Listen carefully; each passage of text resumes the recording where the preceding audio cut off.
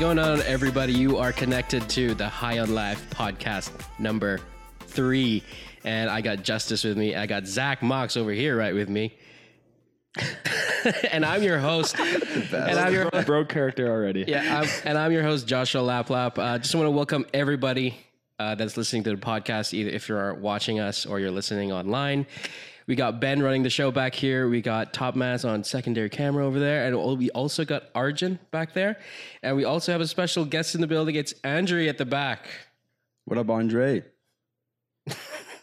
We also had pizza. That's what I like. I like pizza. They wouldn't let me eat it on camera. Yeah, you can't eat. We can't be eating at all on camera. No, we are banning those sounds forever. We don't want to ruin that pretty shirt of yours. You can follow us on YouTube, Instagram, Twitter, and what else do we have? YouTube, Twitter, Instagram, Anchor? on Facebook as well. MySpace. Yeah, ICQ. Yeah, or MSN Messenger, or BBM or something. AOL. Okay. Yeah, all that stuff. Let's go. You can follow us on Anchor and Spotify. You can actually also leave us a voice message. And if you leave a cool voice message, we might play it back online. I haven't really. We will play it back online. Absolutely. Yeah, eventually. Yeah. And we are sponsored by nobody. Yeah, yet. No. I thought your you got this sponsor here. I haven't done any emails yet. Okay, all right. So anyone that's listening, your name could be here. All right, he's Justice is going to get on that sponsorship. Yeah, you're going to hear from me. Yeah, Right for sure. Here, probably in front of my face. Exactly. So yeah. Anyway, let's just jump right into it, guys. I'm here. You're here. You're here. I'm here. This is the We're guest. here. This guy is the guest. Great guest. His name is Zachary Moxley. You are our What first is going on? high on life guest. So that's I pretty feel honored. amazing. I feel Number absolutely 3. honored right now. Yeah, you look great. Thank you. You look great. Yeah. So I looked you up on Facebook. Okay. We creeped you. Yeah, and your about section says cinematographer and certified UAV pilot, and it got me thinking. Yeah, UAV is the right term, not drone. No. Right. UAV is an unmanned aircraft. Okay. Unmanned air vehicle. Uh-huh. I think that's the right term. Learn I us, hope so. please. And a drone is actually something that's I don't actually know the correct definition for a drone, but I know that UAV is the correct. Okay. All of us layman's use drone. Although real humans, day-to-day humans use Right, drone. for sure. It's like UAV is like the insider term. The insider, Yeah, the professional big term. boy, the professional term. Yeah. So everyone, just so you know, Zach is very prominent on Instagram. He's at Down to Film on Instagram, and he has a pretty exciting career. Doing what? What do you do on Instagram with your Instagram? That's a good What question. do you do? Well, where are we? Are we going from the top here? Yeah, Are we going let's from just the middle here. let's just get right into it, man. Wherever you want to start. Yep. Okay, wherever we want to start. Okay, well, I could start how I got into it. Yeah, totally. Okay, so like Josh had said, I am a cinematographer, director. I'm gonna take these off. For the time being. I'm not that fast. not fast We'll get right into now. that later. We'll get into that We'll later. I'll explain put the them back on sunglasses. for Yeah. that section. These are kind of bright. My man. So I got into it when I was about 13 years old, and how I originally got into it was all my friends skied, skateboarded, biked, did kind of everything, and I myself was 300 pounds. I was a very large child, and I wasn't quite as good as all my friends at these sports or skiing or trampoline. So of course I just picked up the camera, and I mean, I'm forever grateful for it because a lot of my friends are, maybe they're not skiing anymore, or maybe they're not biking anymore, and I've managed to create a path through this wild journey. So I originally got into it. I was filming skiing for all of my friends and the Canadian Olympic team, the American Olympic team, some of the bigger skiers in the ski industry, Gus Kenworthy, Tom Wallish, who were very prominent in the ski industry. So I was making these little videos, 3 to 5 minute videos, specifically for the people. I did a few brand videos. I went down to Colorado a couple of times, shot with some Olympic athletes down there. And that's kind of where it took off. Originally, I was shooting, like I said, 3 to 5 minute videos and just posting those online. And the internet loved them. I mean, for the ski industry, I mean, 50 to 100,000 views couple That's pretty views, big, right? yeah. Yeah. So And you grew up in Whistler, right? yeah, so I grew up in Whistler, which is, I mean, I guess the adventure capital of Canada or BC, or at least Something like at least that. the winter, Yeah. something like that. And yeah, just it opened so many doors because we'd have all these amazing athletes come to Whistler to ski. Yeah. And so it was really easy for me, even being so young, to just reach out and be like, hey, can I come film? Can I just tag along? Can I shoot with you guys? And it actually led into me shooting for some of the bigger production companies, Level 1 Productions, Matchstick Productions, Poor Boys Productions. And these were all the biggest of the ski film companies. So for me at the time when I was 13, 14, to be shooting for these companies was like such an amazing feat. Like, it was like so stoked. And I mean, I wasn't getting paid. I think Poor Boys might have paid me $200. Yeah. One of these other Level 1 paid me, I had a few shoots where they paid me $200, but at the time I was just so excited to when be, you're 13, 14, Exactly. a couple $100 is great. $200 and like living at home, all that money would just go right back into my camera gear. Of course. So yeah. I'd be constantly just putting all my money back in my camera gear, but I'd be building this reputation in the ski industry. That's kind of where the Down to Film came from. It started in the ski industry. That's my Instagram username. That's a good name. And it's a great name. Great name. Okay. And I guess long story short is there's a few times where I'd be on board for these ski shoots up in Whistler, and I think one of the most memorable ones, I must have been like 14 at the time, and I reached out to one of the skiers. I'm like, hey, can I come along? Can I tag along and shoot? And I think they're all shooting on like reds and stuff, and they're like, oh, this little peewee 14-year-old, like he's coming along with. What were you shooting with? His DS, I think I had a 60D at the time, or Wow. shot like 720 at 60. I don't know, shot Something like that. something low, but. That's incredible though, because like I'm thinking when I was 13, 14, I had a paper route. Okay. And then I started working in like a white spot kitchen. Like just hearing all these young guns like you starting so early, picking up a camera, and then, shortly after being picked up by people, I think it's amazing. I think that's completely inspirational for anyone that's listening out there who's young. But like, it's a great story, man. I appreciate that you started so young. And so my question to you is after you kind of picked it up, like as a hobby, I guess, to shoot your friends, how long did it take for you to kind of start working with brands? Well, I think like from there, I transitioned a little bit out of the ski industry. Yeah. I shot skiing for, from 13 to 20, or maybe a little shorter, 13 to 19. And then I moved to Vancouver. And at that point I'd do a few ski shoots every year, and I still do, but it's a lot less frequent. I'd be going out every weekend to shoot skiing, whether that's in the park, in the backcountry. So I transitioned out of it. Unfortunately, there's not a ton of money in the ski industry. I'd love to shoot it. It's a fun thing to shoot, but when you're living on your own, you have to make means, right? And you have to mature. You have to exactly. So you have to develop. be making money in some sense. So I'd take on the occasional ski shoot, whether that be like overseas or whether that be up north,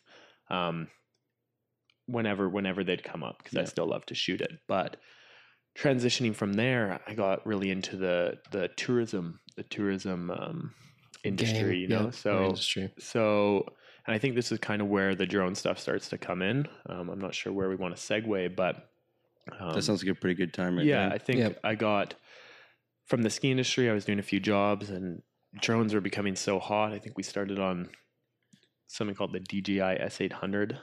Never heard of it. Yeah, no, it has I believe it had 6 arms, and it was just like this big craft, like these like massive craft. And we still fly crafts that size, but this craft would only carry a camera this big, right? So you'd be flying on this massive drone with like, an SD downlink and like no return to home. And you'd be like, just like throwing it up there and kind of throwing it out into the wild. And I think a few of the shoots we'd go on, we wouldn't even have a video downlink. So I'd just be like, guessing if the camera's pointing You'd pray to God that exactly you'd be flying blind. We put a GoPro, and this was when we were using like the Phantom 1, but we put a GoPro on it. You could put a downlink, but I think my friend couldn't afford it, so we just threw it to the wild, and then you would like pull back and hope that it got the shot. Wow. But on one of the shoots, and this was like just as I was transitioning out of the ski industry, we had 3 days to shoot a piece. It was like a 3-minute piece. So I had 3 days to go out and shoot an action piece, and it was biking, skiing, skateboarding, anything that you could like do in 3 days in Whistler, and it's called the GoPro Go Show. So this is where we threw up the drone and tried to get the shots we got, and they turned out. So we ended up winning the contest. It's 72 hours. You had to throw the piece together, and then we presented them. And when we actually presented them, it was at a bar that was 21 plus, and I was like, I couldn't go. I was like 16 at the time or 17. Wow. And so my mom like knows everyone in town, so we kind of just like worked it out. Kind of like worked it out and made it in there. And then next thing you know, I'm winning and everyone's like fired up. And the manager's like freaking out because I'm in there and I'm underage, but I'm winning. So they're kind of like, don't know what to do with it. I'm sure they can bend the rules on that one. Exactly. Kind of bend the rules. But that was kind of like one of the more memorable experiences. It's a huge accomplishment. Yeah, no, that was a fun one for sure. I think there's so much merit in like jumping onto like drones. Like I kind of saw them out. I didn't really want to get one because I just thought like I can't afford them or I wouldn't know how to pilot it. There was so many things that I kind of in my own mind I just didn't want to do it.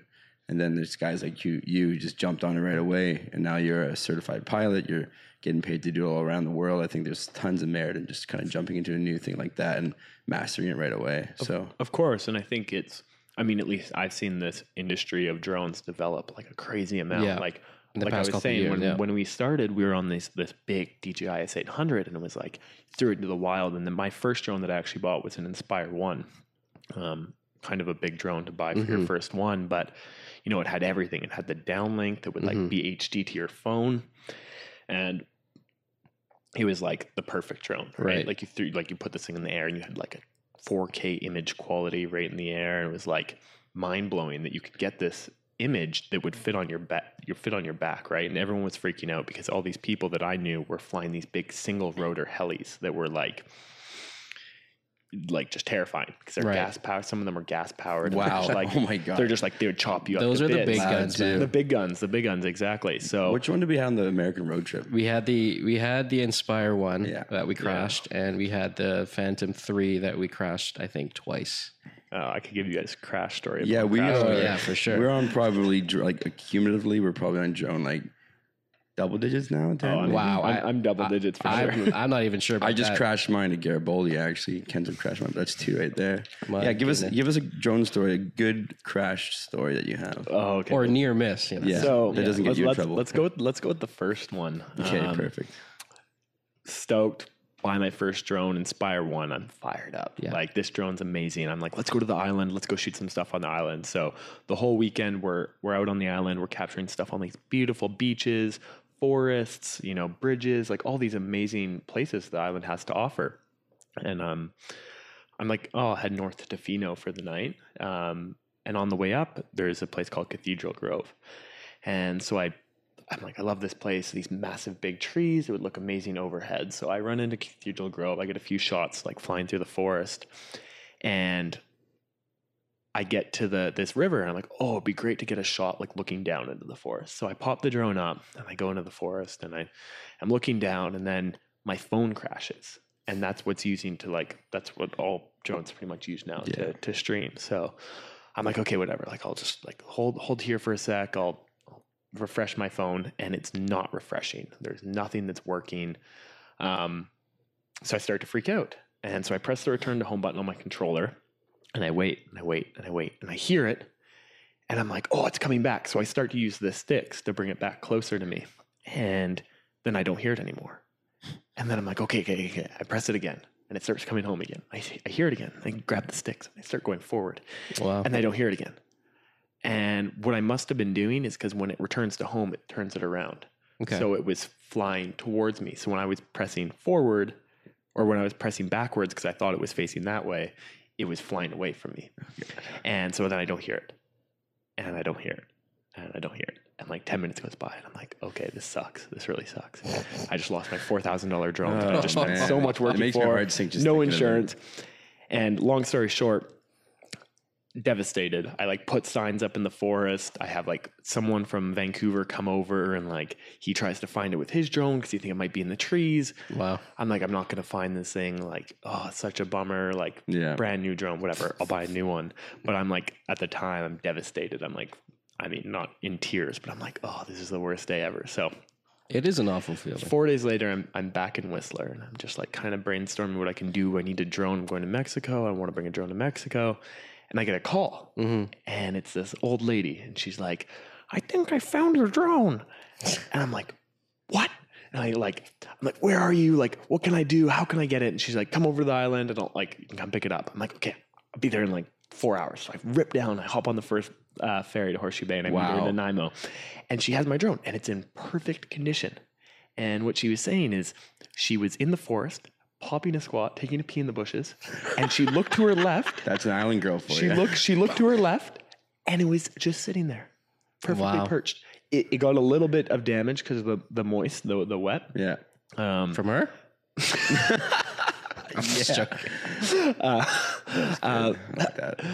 And then, long story short, it wasn't working, so I just sent it back to DJI, but it was great because I got the drone back. They repaired it, obviously. They repaired it. Okay. But this is where it gets worse. I get it back from repair, and I go to test flight. I get it back like 8 weeks later because DJI at the time is like, when they're taking forever to repair things. So I get it back from DJI, go to fly it, drops 35 feet out of the sky, 45 feet out of the sky, and just, damn. And I'm like, what?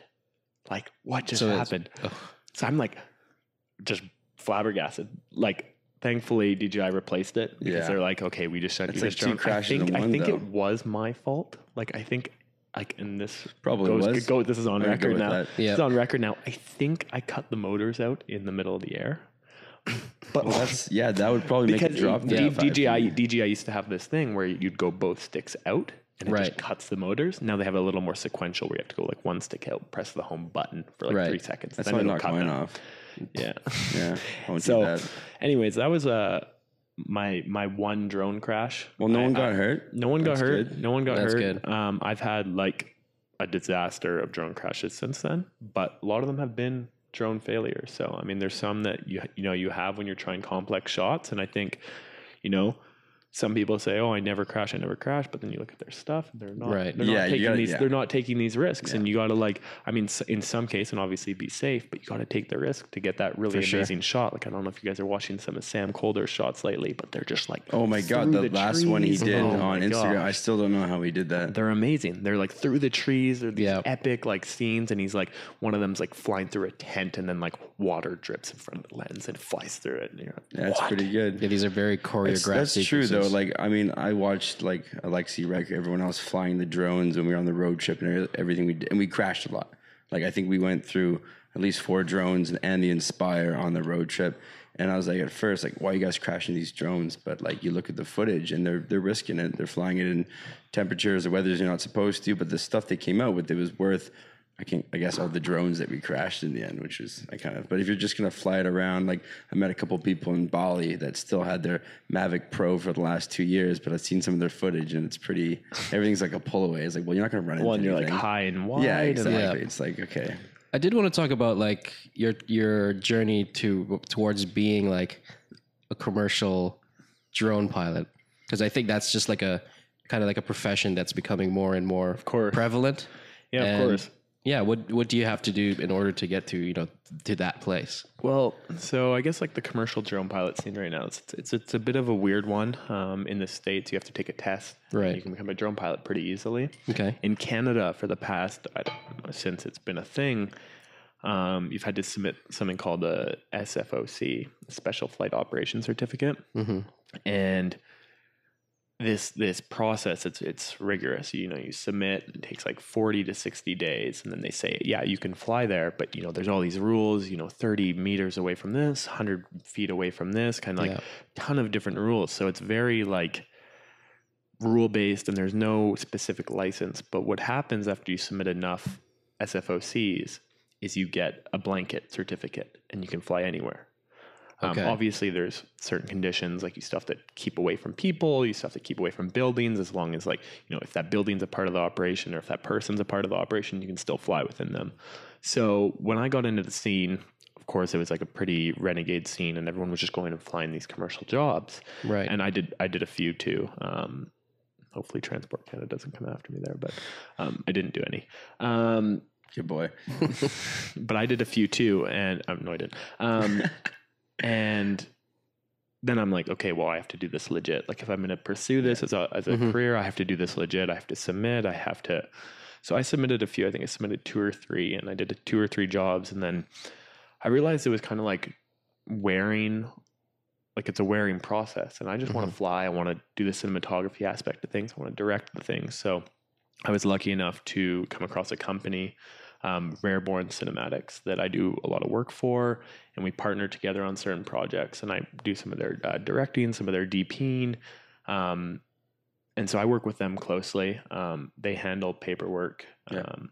And you can kind of go both ways. Like I can still submit if I want to, but it's a very like what's happening right now in the next few maybe 6 months to a year is Canada is actually going to allow a drone license. So they're gonna implement a test or whatever it is, and the people who have done it with the SFOCs might get grandfathered in. They might still have to do the test. No one really knows. It's kind of still a bit of a loose industry, but they're going to go and they're going to make this thing a little more streamlined, right? They're going to make it a test, and then you can apply for the test, and then you get a license, and then you can fly anywhere, or depending on what your restrictions are. So some people who maybe do the bigger test, or some people who do, an easier test can fly in this certain place, can fly in a built up area. You have to have this amount of insurance to fly here, or this amount of insurance to fly there, right? Gotcha. Wow. Tons of rules and regulations. But it's honestly like the way the industry is, it's necessary because like I was saying with that first drone crash and like the other drone crashes that I've had, like overseas, I was in Asia and the drone fell 150 feet out of the sky.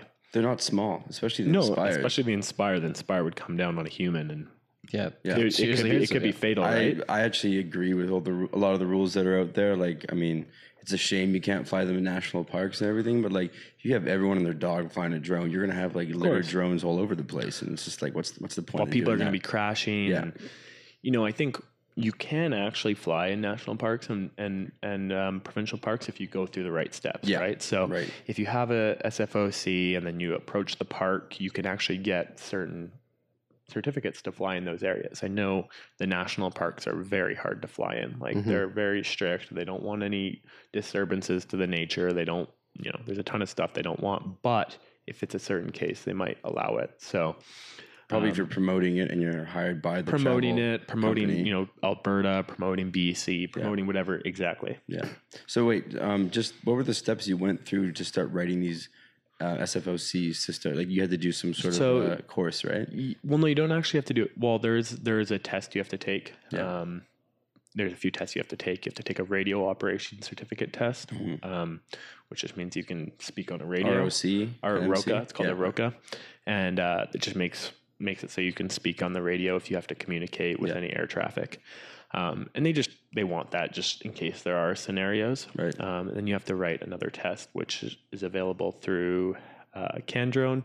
And that's just a simple test, just a knowledge test. And you get, just so they know that you're not going to be renegade with your flying. Yeah. So you submit those, and then the SFOC is like a 40 to 60 page document, kind of in that ballpark, that just outlines what you're going to do, where you're going to fly, how long you're going to fly for, what are your dates, what drone you're flying. It's like very detailed. It's kind of like every detail, like what do you do if you crash? What are you going to do? You're going to grab this fire extinguisher. You're going to take this fire out.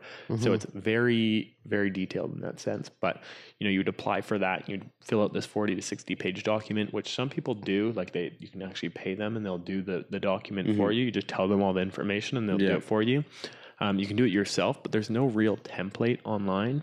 Okay. So you kind of have to get some information or guess. So are you saying 40 to 60? 40 to 60 pages. Wow. Yeah. Now, is that why a good reason for you to work for a company, because they'd probably follow the stuff out in advance and have it sorted for you? So the thing is with if you're going through another, and there's a ton of pilots that I know that have their own SFOCs, but they fly under umbrella companies. Right. Just because there are people at those companies that specialize in that stuff and that know how to communicate with Transport Canada, and that take that time where some of us want to just be focused on the cinematography aspect, the artistic part.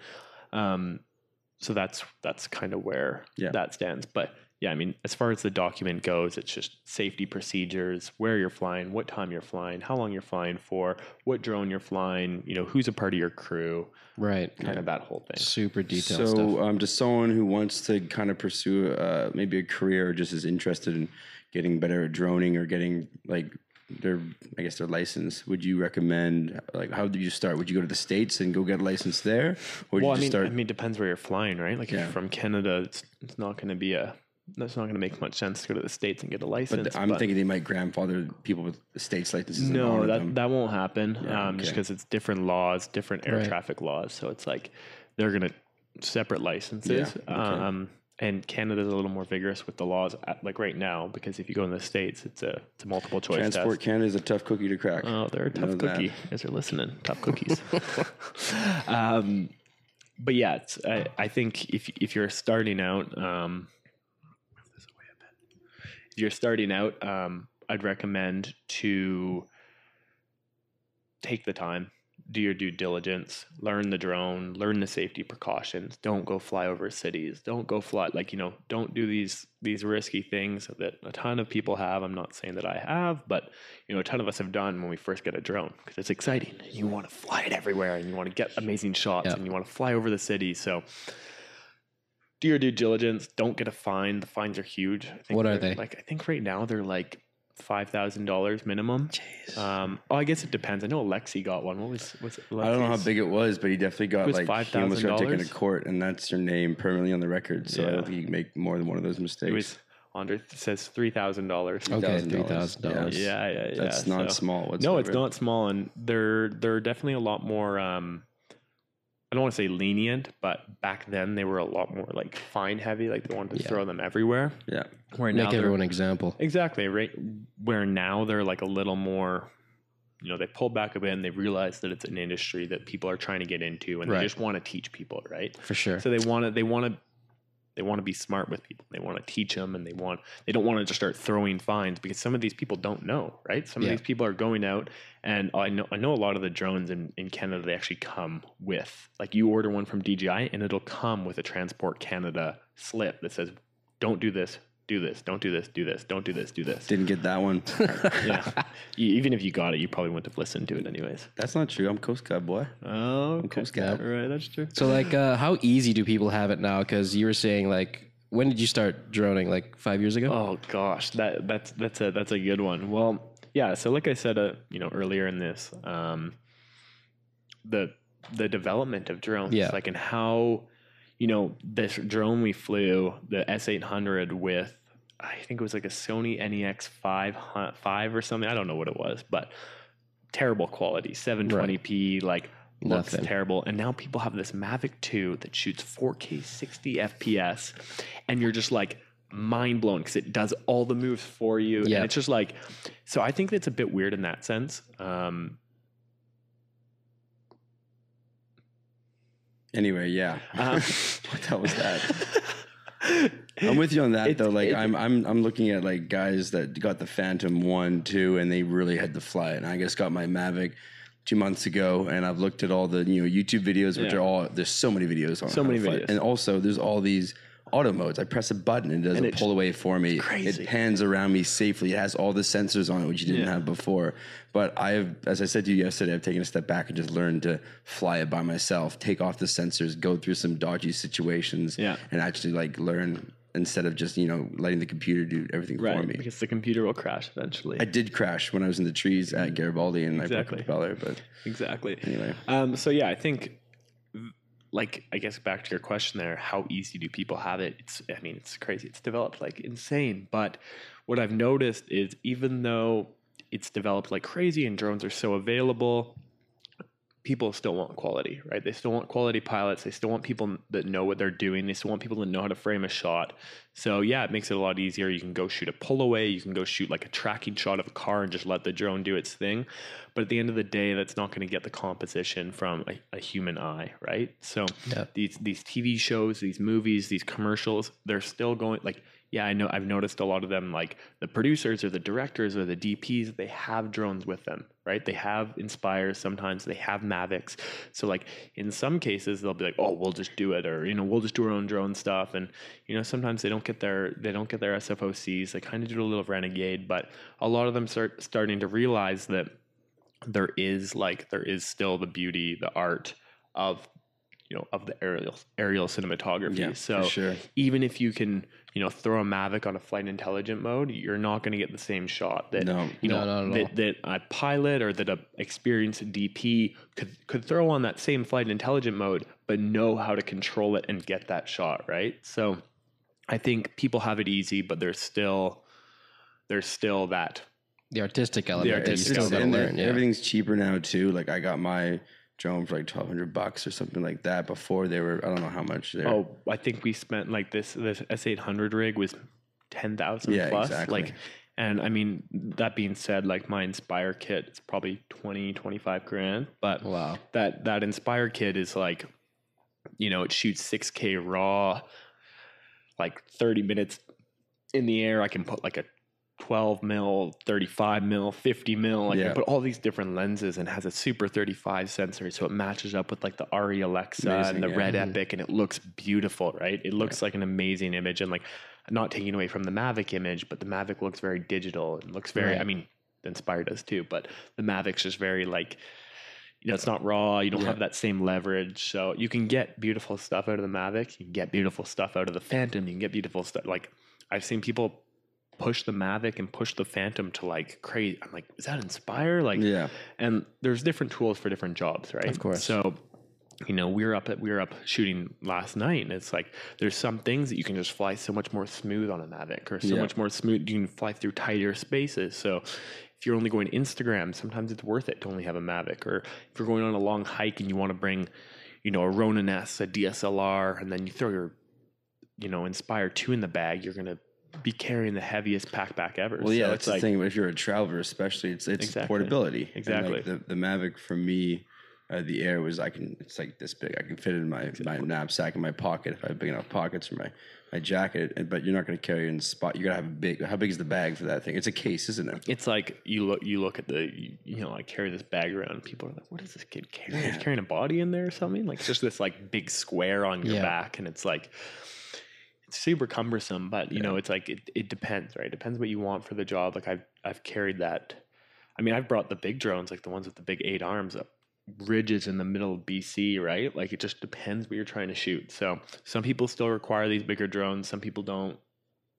Tool. How big it is.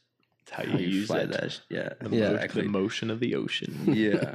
So you've been doing this for a while now. You've traveled the world. You've had obviously your Instagram is amazing. All your photos, your videos, and so you've made some really good connections along the way.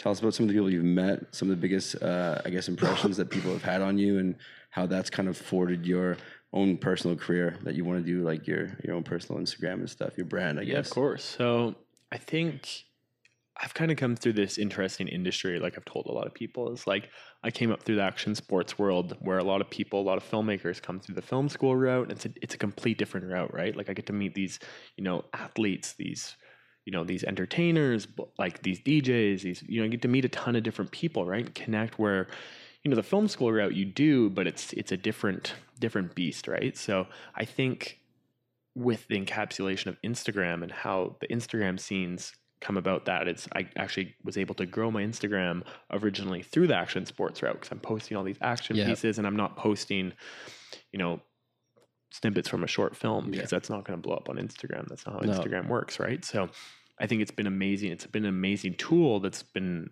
you travel and you meet people, you're at home, you meet people, like you just connect. Like, that's how I met you guys, right? It's through Instagram, right? 100%. Like, so I've been able to meet a ton of people through this amazing platform. And I think, at least how I met through you guys was, originally Sam Calder was in town, and he was staying with me in Gastown there. And I think it was Alexi that was messaging Sam, and through Instagram, right? Yeah. So Sam and Alexi or this is how I met Alexi, not Sam, but but still. they were able to connect, and then I was able to connect with Alexi, which introduced me to you guys. So it's just such an amazing app that brings people together. And I think like even with Sam, it was, we originally connected maybe on Facebook, but started talking through Instagram, and then I did a trip with them or they came to BC. Him and I Jacob saw that Burkhardt. video. Yeah, him and Jacob Burkhardt came to BC, and we shot for 2 weeks here. I was actually hired by Destination British Columbia to go shoot with them because I have my drone certificate, which allowed us to connect. We'd been talking before, but he was doing a vlog for Destination BC, and they needed someone with their drone permit. They're like, oh, we'll just hire Zach, and then Zach will come out with you guys. Perfect. And it worked great because we got to go in helicopters, and we got to go shoot cliff jumping, and we got to go shoot all this amazing stuff in Whistler, Vancouver, kind of the I saw that surrounding area. video. It was pretty epic. It's a great video. You were involved in that. Yeah. Super directly. I didn't know that until you told me so it was that. That was an amazing week. And then, Sam and Jacob and I had been talking for a few weeks after that. And we're like, let's go somewhere, let's go somewhere warm. So I met up with them, I think in Philippines. We did a week in Philippines, and then we did a week in Hong Kong, and then a week in Thailand. And it's amazing that this, like, all from this one app, right? Connected us. And social media, man. Exactly. Social media. So it's wild. I've met a ton of other people. I've gone on trips to Hawaii. I've gone on trips, I've met people down in LA. Like, you just kind of, you're able to connect with everyone from your phone. Yeah. And it's like, you're able to like, make new business relationships. You're able to make new friendships, like all this stuff. And I've been in sticky situations where I've like, oh, I need this piece of camera gear in a certain place, or I need a drone in this certain place. And you post on Instagram and someone has it there. Yeah. And you're just like, oh, this is amazing. Right. So the ability to network, the ability to network is beyond me. And I think it's great. Yeah, for sure. I mean, everywhere we've gone, there's always someone amazing that's reached out to us either via our personals or high in life. And it's just like, we get a new story, new experience every single time, whether it be they take us in and show us their hometown, especially on the road trip, especially when in Bali, we came real hot, didn't know anyone there. We dropped one message on, I think on Instagram. It said we're having a party, and then we had like 30 plus influencers in the area just show up, and then we had like our entire friends for 2 months just from that one party. Yeah. You get to hang out with those people for 2 months. From a couple with them. tap. That's Boom, right. we got friends. One of the damn friends, internet friends. One of the biggest things that plagues us once in a while is you get the comment like, "Oh yeah, you're the kids of rich parents." Yeah. Do you ever get that? Oh, that's the worst. I think that's Do you get for that? anyone. I've had an interesting one through that. I don't think I've really gotten it directly, but I've definitely had like some people tell me like, oh yeah, this person is, just bashing you, saying, oh, rich parents.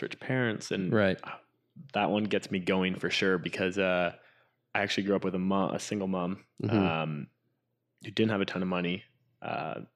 Barely, I barely made it through high school. I barely made it through, buying my own camera gear. I was chipping in for rent at some point, and she was giving me her everything. Obviously, like, she's the most amazing mother ever, and everything she can do for me. But there's a certain limit, especially with camera gear. It's like $3,000-$4,000 pieces of camera gear, and so like. Watching a lot of my friends grow up in Whistler, it's a very, very wealthy town. So all of my friends are getting these new ski gear, new camera, like whatever they want kind of thing. And I guess in the long run, I actually appreciate the fact that my mom, as much as she did give me, wasn't able to give me everything, because it made me work for it and made me appreciate it that much more. She told me a story a few years ago where one of her clients was, she just wanted her son to do something. And she went out and bought everything for her son to go film and to go shoot stuff. And he just wasn't interested, right? Yeah, he was like, oh, threw in the towel like right away. And I think going out and working for it and developing that skill set is going to make you appreciate it that much more. So I am forever grateful for that, even though she didn't, even I couldn't have everything. It's in the long run, it's been more beneficial to not have everything because, you work for that piece of camera gear, then you appreciate it that much more. When it breaks, you appreciate it that much more, right? So when my drone fell out of the sky, I wasn't like, oh, credit card, let's go. I was like, I need to find a new drone, or I need to find a way to get a new drone, or I need to reach out to DJI and be like, hey, can you guys help me with a new drone, or something in that sense, where I always had that in the back of my mind, where I was always either messaging someone to get a product, or, exchanging my services for a place to stay in Mexico, or, I think when I was like 14, I was like, that was all I was doing when we were going on vacations. Like, I think every time we would go on a vacation, I'd just shoot a video for that place and we'd have that place for free. Oh, you were doing that when you were 14 years old? Yeah. What the heck? So, Jeez. So I think young guns these days, man, they're just killing it. Well, so I think that was an interesting conversation that I had with Alexi too, was like, he had no clue. And when I was telling him that, he's like, well, shit, like, yeah. That's just a very natural thing for you. It's a natural thing. And I think it was a natural thing because my mom wasn't like, there's some cases where it was beneficial for me to go do that. So, F-Stop, Camera Bags was a huge supporter of me when I was younger because I couldn't necessarily afford a $500 backpack. What year was that when they started a... must have been like 14 or 13. 2014? Yeah. No. You were 14. 14, Sorry. 14. So it must have like 8 years ago. Shit. Wow. So, that's crazy. So like when I was 14, they were, sending me bags, and I was just sending them photos, or I was just talking about them, and they were just open to it. So there was a few other companies, Kenyan Labs, they sent me this like $4,000 stabilizer when I was younger. Crazy. And they trusted me with it. I don't know why. I wouldn't. Yeah, I wouldn't trust me either. I still don't trust me. I guess like kind of goes to speak though, like it's kind of fortunate but unfortunate. Instead of you buying a bunch of ski gear and just following all your friends to do something, you got to slow down, realize you couldn't have all that, and then focus on something that you're passionate about. Exactly. And now it's turned into a career, and now I get to travel the world and that's crazy. Skydive out of planes. You definitely noticed that transition in your Instagram because I was scrolling all the way back and I was like, "Whoa, it's creepy me, eh?" Yeah, I was. We totally creeped you. Yeah, we totally found the creeped dirt you. on you, man. Dirt underneath the fingernails. I was looking at stuff when you still had to put white borders over. Yeah, them no, stuff this like is huge. Oh gosh, Yeah. that was a phase. That was an Instagram that was a phase. Instagram phase, and like the transition from like I'm just shooting like random stuff of just here for a skiers. good time. Speaking of really untimely, awkward transitions, tell me about Fast Mox. Okay, so apparently you have a brand, right? Like you have a brand of a character, and he's Oh my God, there he is, everybody. Okay, I'll be honest. When I first experienced the Fast Mox, I was like, what the fuck? And I was like, I don't want to be around this type of energy. But I was That's too much. no.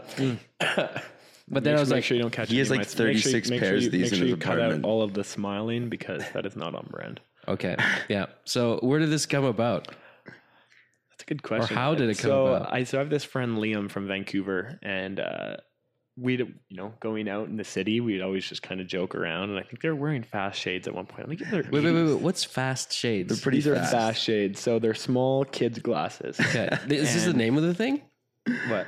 This fast thing? No, they just look fast. No, they Look just how look fast they look. Look like it's.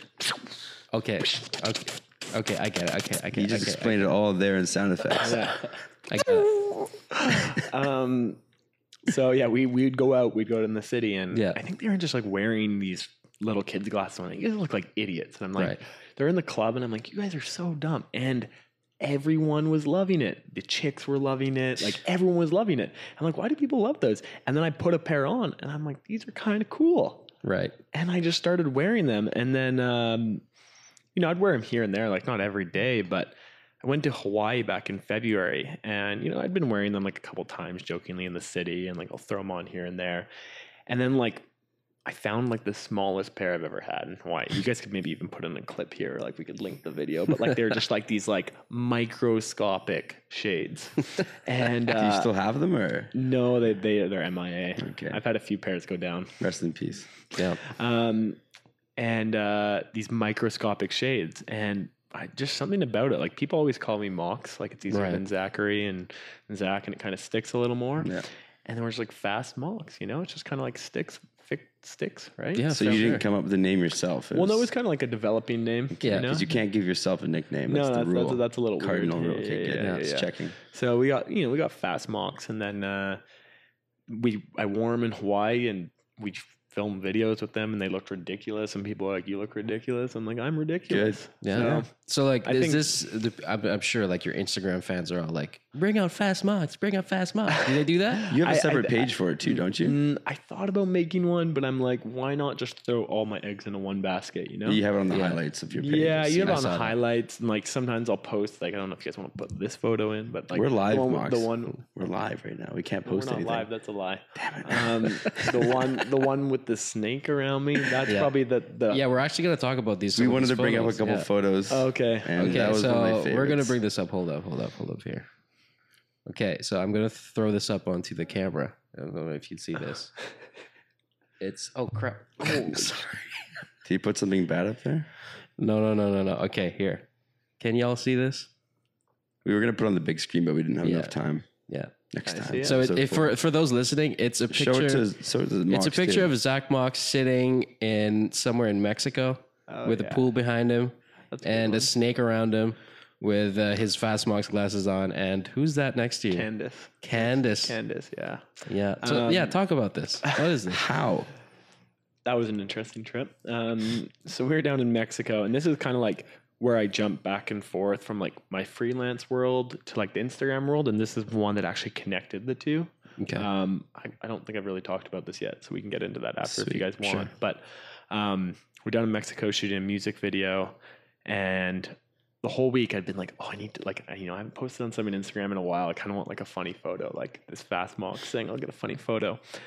And then the next day someone's like, oh yeah, like tomorrow we're going to have this big snake. And I detest snakes. I'm like, I can't stand them.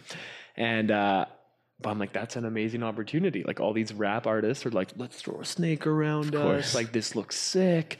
And I'm like, yeah, let's do it. Like, let's switch it up. Let's throw in the tiny shades. And I've been like trying to get a photo all afternoon, and I have like a couple more of me like standing holding the snake, and then like one like in a chair with like okay light. And then like we set up this scene for like the music video, and I'm like, this is the perfect scene. So it's like took me like probably 2 hours to get this photo, or like an hour and a half to get this photo, like in between the night, like trying different things. And I find the perfect scene. I'm like, let's do it. So we throw this big snake around me. This thing's like monstrous. And I'm like, oh my God, don't eat me. And I was like freaking out. But didn't eat me, long story short. Yeah, that's good. I guess. Looks like you're safe. Unfortunately, it didn't eat me. And we got this photo with Candace there. Is she the singer? It's a great photo. She was a dancer in the video. And I thought, you know, tossing a little more oomph to the photo. No, it's a good photo. Yeah. I guess you're right. All these trips you're doing when you're shooting, it's never about you. So we're going to disengage for a sec. It's never about you, so you don't really get an opportunity to shoot a bunch of content for yourself, I guess. Yeah, so I think that's a... Oh, I'm going to go a little louder there. No, you're good. So I think that's a kind of maybe what I wanted to segue into is the difference between like the Instagram stuff and like you go on my page and you're like, oh, what does he do? Is he a videographer? Is he a photographer? Is he like, what does he do? And a lot of people just think I'm a photographer, but I just don't post a lot of my stuff on my Instagram that I actually shoot. Like a lot of the video content that I shoot, isn't posted on there just because it's for clients. It's for stuff that like when you license it to them, can you not post it yourself? I can't. It's a bit of a mix. So there's some jobs where you go on that, you know, they have like their restraints and they want you to wait, you know, till the video is released, or you know, you actually can't post it because you're under an NDA, or most of the time you can post it, but it just fully depends on what you're trying to do. So I think that's an interesting one because, you know, a lot of these people in the scene, in the Instagram scene, are making money strictly through Instagramming. I know there's a ton that also do the freelance route too, but that's one where I actually make my money from. Like Instagram, I haven't really done a ton of brand deals. I mean, it's linked me with people. It's brought me to, like, the Mexico job was through Instagram. He saw a video on DJI's page and he reached out to me. And that's like, I think the coolest thing is that someone can watch a video across the world, and then you get a call literally as he's watching the video. Yeah. And he's like, you know, he DMs you, he's like, what's your phone number? And he pick up the phone like 2 minutes later, and I'm in Mexico, or I think I was in Costa Rica at the time. And he's like, I want to bring you down to the shoot. I'm like, amazing. Like, just from seeing this Instagram video, right? Yeah. Just from like this one person posting an Instagram video, you get paid from it. You get to go down to Mexico. It's just such a unique thing. So I think that's great about the Instagram world. but they're also, there's a lot of competition in there too. And there's a lot of competition in the freelance world. So I think it's great to be able to bring the two together and use that to get other jobs or to bring you together with other people so you guys can collaborate on projects, because you can find people who are like-minded, who are in the same industry, who shoot, different styles. So that's what I think is great about Instagram. But like I said, is a lot of my jobs actually come through the freelance world. Right. So you're still technically like freelancing and working with companies and working. Exactly. Exactly. So I'm still like, my day to day is like, I'll post on Instagram. I'll do all that stuff too. And I'll go on like hikes with you guys, or we'll go do, some content shooting, and like all the personal stuff I do is usually on Instagram. But then like a lot of my day to day is like, I'll go out and drone for a day and I'll freelance drone for, a certain project, or I'll go out and I'll DP. Like I think I did a few DP jobs, which is director of photography, or, I was at a festival this summer, Shambhala, and I was doing a lot of the cinematography for that. And I was on a festival or an IMAX film this spring, and we were shooting a dog film, which kind of cool. And I'll just do, jump back and forth between these different things. And I love it because I get to do the cinematography stuff that I love to do and the drone stuff that I love to do, but then I get to go do the personal stuff on Instagram. I just want to branch the two together. It's like finding a fine line. So getting more brand deals, exactly, with your personal, and then companies start noticing that you can work with large brands, and then the money can roll in. Eventually, you start monetizing, and then I'd love to see how you're going to make those two worlds mesh together. For sure, and it's exciting. Speaking of like brand deals, like I'm sure you've worked with like certain brands. Like who have you worked with? Yeah, so there's been a couple brands that I've worked with. Just did a partnership with RYU. I saw that. Yeah, so what are they? So they're Respect Your Universe. They're an athletic brand in I think they're all around North America, but I think they started in Vancouver. And I was fortunate enough, I actually just finished my skydiving license back in April, and they reached out and they're like, hey, like we want to do this at like one of their filmmakers is a good friend of mine. So like, hey, we want to do this project with you, and they want to get a helicopter and they want me to drop out of the helicopter. So I was like, yeah, let's do it. Yeah. There you go. Not going to say no to that. No, of course not. So I got to do that with them, and it was amazing.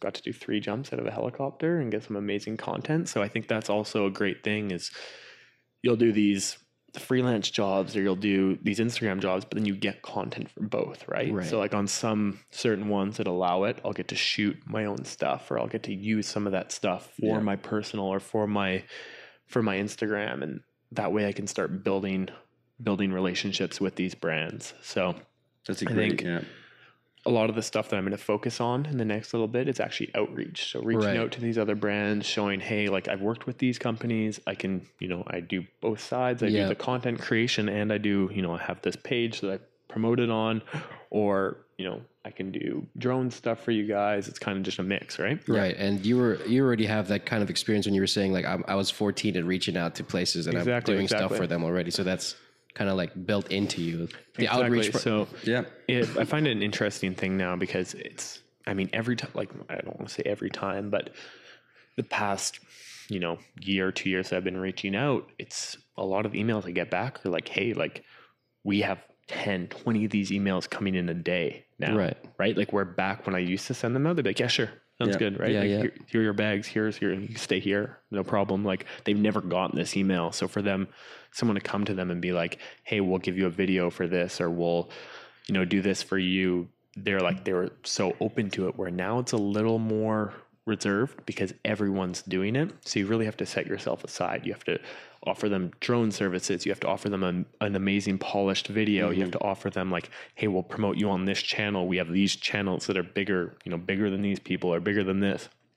So I think you really have to be different. You have to diversify yourself. And like, that's what I don't want to say specialize in, but like I do a bunch of different stuff, right? Photography, directing, cinematography, drone piloting. You try to just do a bunch of different things. So you can offer someone, you got to offer someone value when you're asking for something, right? So I find that a huge thing for me is like when you approach someone, approach a company, approach a brand, offer value all the time. Because 100 people, not even me, but like I know I have some friends who like, they get hundreds and hundreds of messages. They're like, hey, like I want to shoot with you. Hey, like I want to do this. Hey, let's go on a trip. And you're like, well, like what are you providing for this person, right? Like they get so like, you got to think about this person has 365 days a year. Why do they want to spend 7 of those days with you who they've never met? Right. Or why do they want to spend, 8 hours of a day with you who they've never met when they don't even get to spend 8 hours a day with their parents or with their friends or with people they haven't hung out with in a while? So like, why do they want to give that time to you? You got to give them value, you got to provide them value. And I think an interesting one for me is, and Rob Stroke and I joke about this all the time, is he's a travel influencer on Instagram, and he does video stuff too. We do kind of similar stuff. He's submerged in the Instagram scene. I'm more submerged in the freelance world. But I hadn't met him actually up until I think it was last October. And we, so about a year ago now. And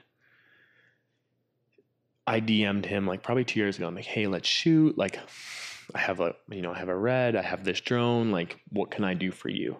Right away, right? So I said I had a Red, and at the time I did have a Red, and I was like, hey, I can provide you this, like let's shoot this. And like that, that makes most people stoked, right? Like I don't want to say like go buy a ton of things to provide to someone, but like if you have something that you can provide, offer it up, right? Yeah, because that's going to be more enticing. So long story short, we ended up going on a trip to Faroe Islands, and I brought my Inspire 2. We ended up getting some amazing footage, right? And it provided him value. And now we're really good friends. We traveled together, we got our skydiving licenses together. It's like I've provided him value. He's brought me on trips. He's, introduced me to certain people and, helped grow my Instagram. So it's like I've provided him value. He's helped me in return. So I think like at the end of the day, offer value, provide value. I think that goes for any kind of job or situation. Anything, right? Like if any corporate job, there's going to be 1,000 resumes on your desk, but the ones that stand out that have, proven excellent cinematography for like an Instagram or something like that. If you have your drone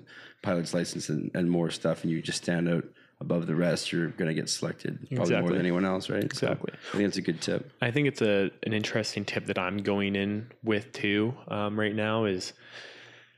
And like why I want to branch the two together is because I came from this freelance world of movie making, and like I can make the content, but I also now have like, I know channels to promote it through. Like I've done work with Red Bull, so I can like, these other companies, these other brands, so I can provide in the sense like distribution and provide the creation side of things, right? Or like I want to be like, hey, like, if I go into a project that, was notorious in the freelance world, I can also provide them, hey, I can promote this through my Instagram channels, right? Where some freelancers who only have a couple thousand followers or who only, have these small channels, they don't have anything to distribute it through, right? Right. So you're basically like covering all the angles, all the bases for them essentially.